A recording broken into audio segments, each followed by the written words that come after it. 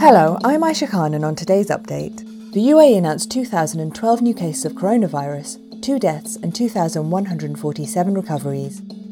There were over 195,000 tests carried out.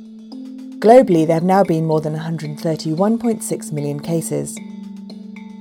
The Emirates Development Bank will provide 30 billion dirhams in financing over the coming 5 years to support the UAE's efforts to more than double the size of the industrial sector in the coming decade. The announcement was made on Monday by Sheikh Mohammed bin Rashid, Vice President and ruler of Dubai. The funds will help create and back 13,500 new companies in various sectors and generate 25,000 jobs, Sheikh Mohammed said on Twitter as he unveiled the initiative. Authorities in the UAE have warned customers to never share one-time passwords with unidentified callers.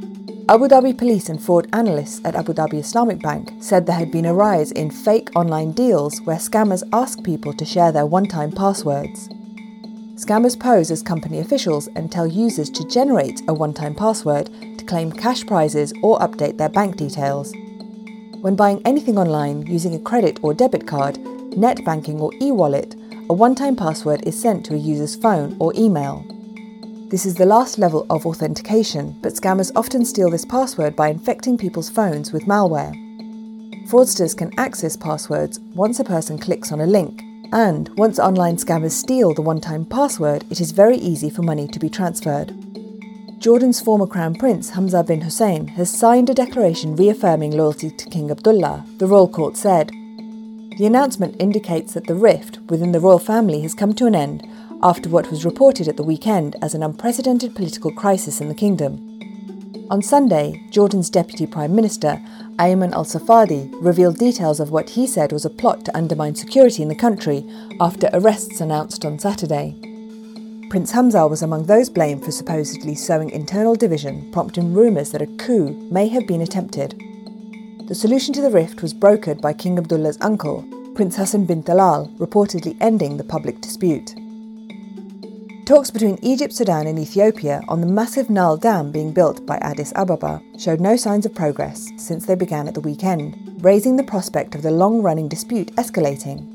Sudanese and Egyptian sources briefed on the ongoing talks that Ethiopia had repeated its rejection of a demand by downstream nations Egypt and Sudan to invite a quartet of the United States, the United Nations, the European Union and the African Union to mediate in the deadlocked talks.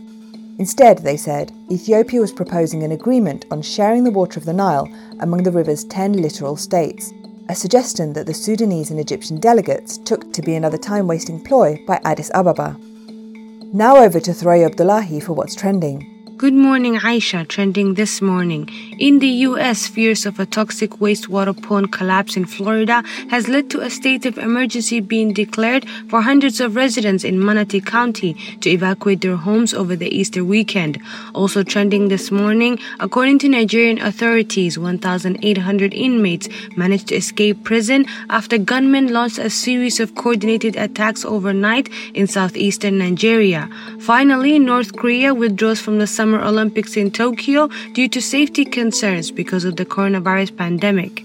That's it for today's update. For our full range of podcasts, head to the podcast section of thenationalnews.com.